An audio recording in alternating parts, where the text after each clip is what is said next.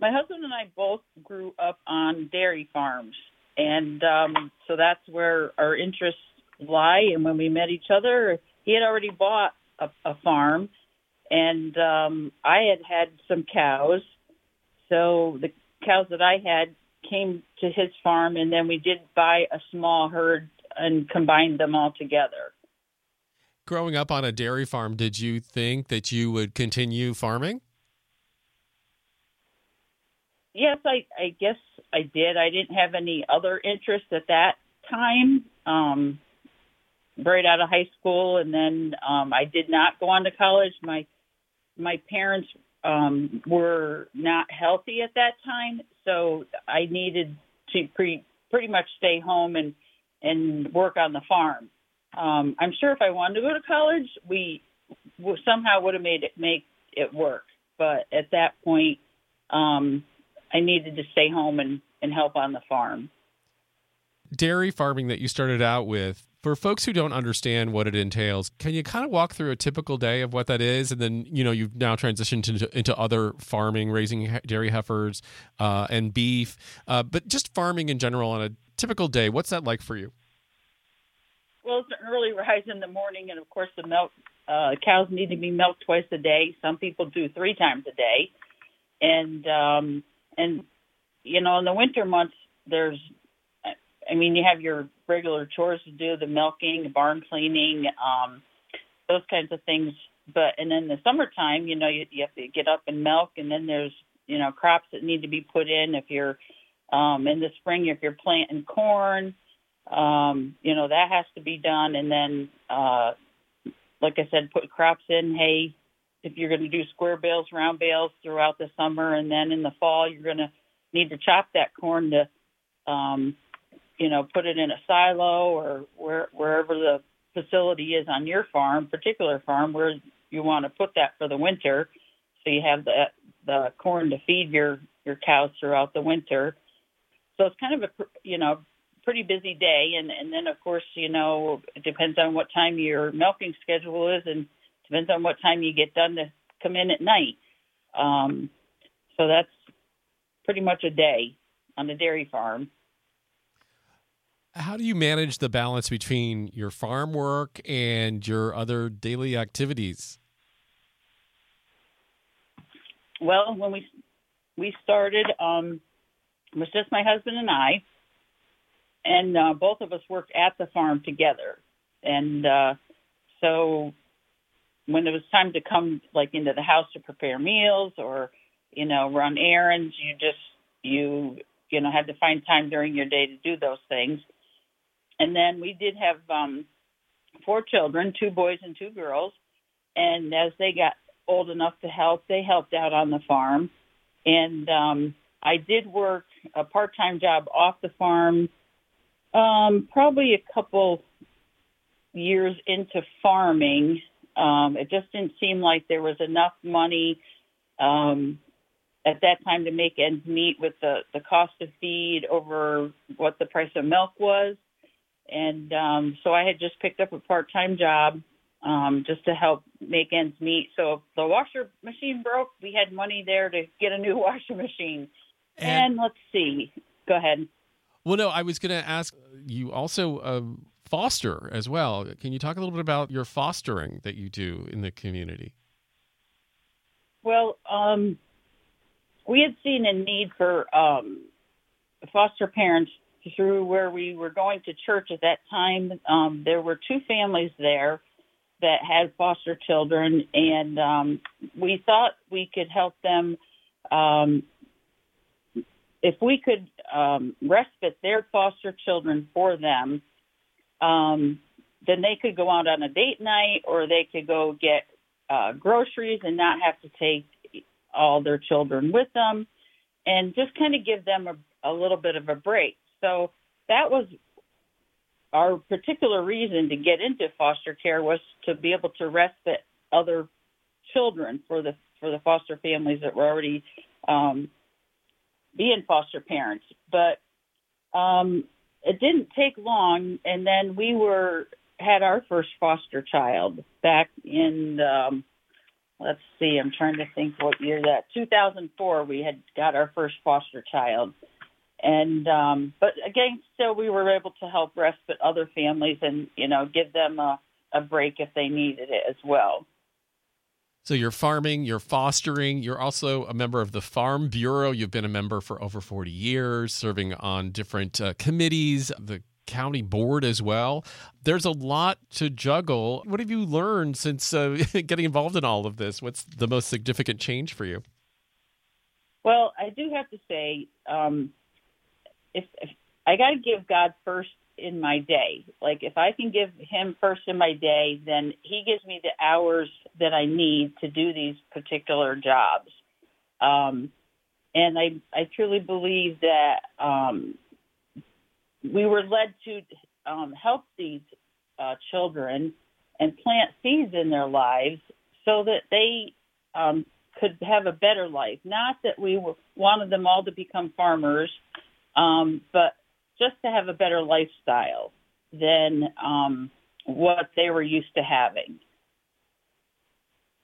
And so from your perspective, what's at the top of your list to advocate for your community? You mentioned so many different things, the farming aspect, the children's welfare aspect of it.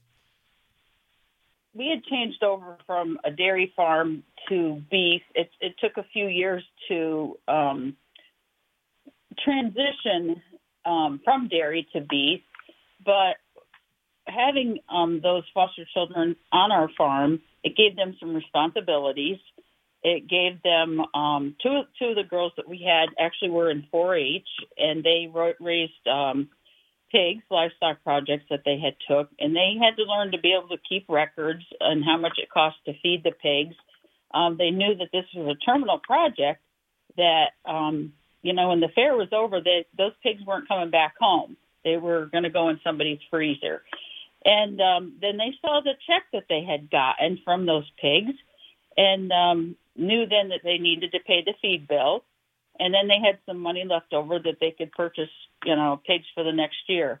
But it also gave them some freedom here on the farm to, they would, I guess you'd say, take a cow as a pet. And they would name the cow and brush the cow and make a sign above the cow and give them and hang a name tag up there for them. And they just kind of fell in love with the animals that we had here. They did have some jobs to do, to help in the barn, and nothing more than I wouldn't ask my own children to do, and to help keep the business going. So, we're hoping that we planted some seeds that, that they learned some responsibilities. They also helped in the house. They had, chores to do, help with the dishes, empty the dishwasher, which made things a lot easier for me. And, like I said, taught them some responsibility too. One of the boys we had loved to bake. And that's what he entered at the fair one year, is that he had baked some cupcakes and entered them there. They all had their own little niches, would you say? And I liked when we got foster children and I didn't know a lot about them. And I asked the agency, could you just let me figure them out? I don't want them to come through my door already with a label on them. And I like to figure them out. And one time we had a group of 5, and with that many children, we did have to set up a kind of like a chore chart and a discipline chart. And what we did for rewards was not always monetary, but we would take them fishing, and I get to go one-on-one with them fishing, or we would go ice skating on the pond as well. Some of them just like to go out to the garage and work on a tractor with my husband or my son.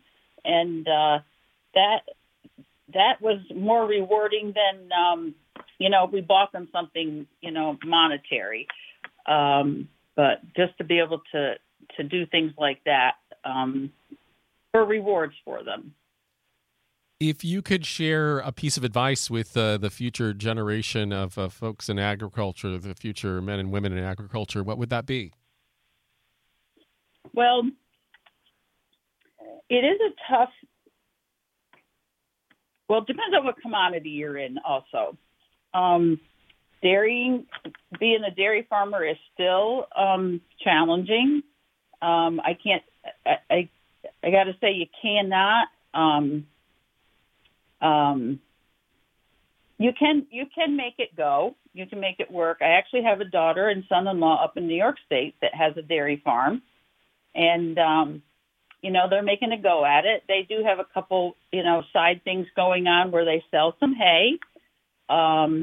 They have some Amish farmers that they work with up in New York State, and they'll trade some milk for chickens or eggs. But it depends on which commodity you're in. And it seems like there's quite a few beef farmers now. So there's a challenge there. You've got to find your own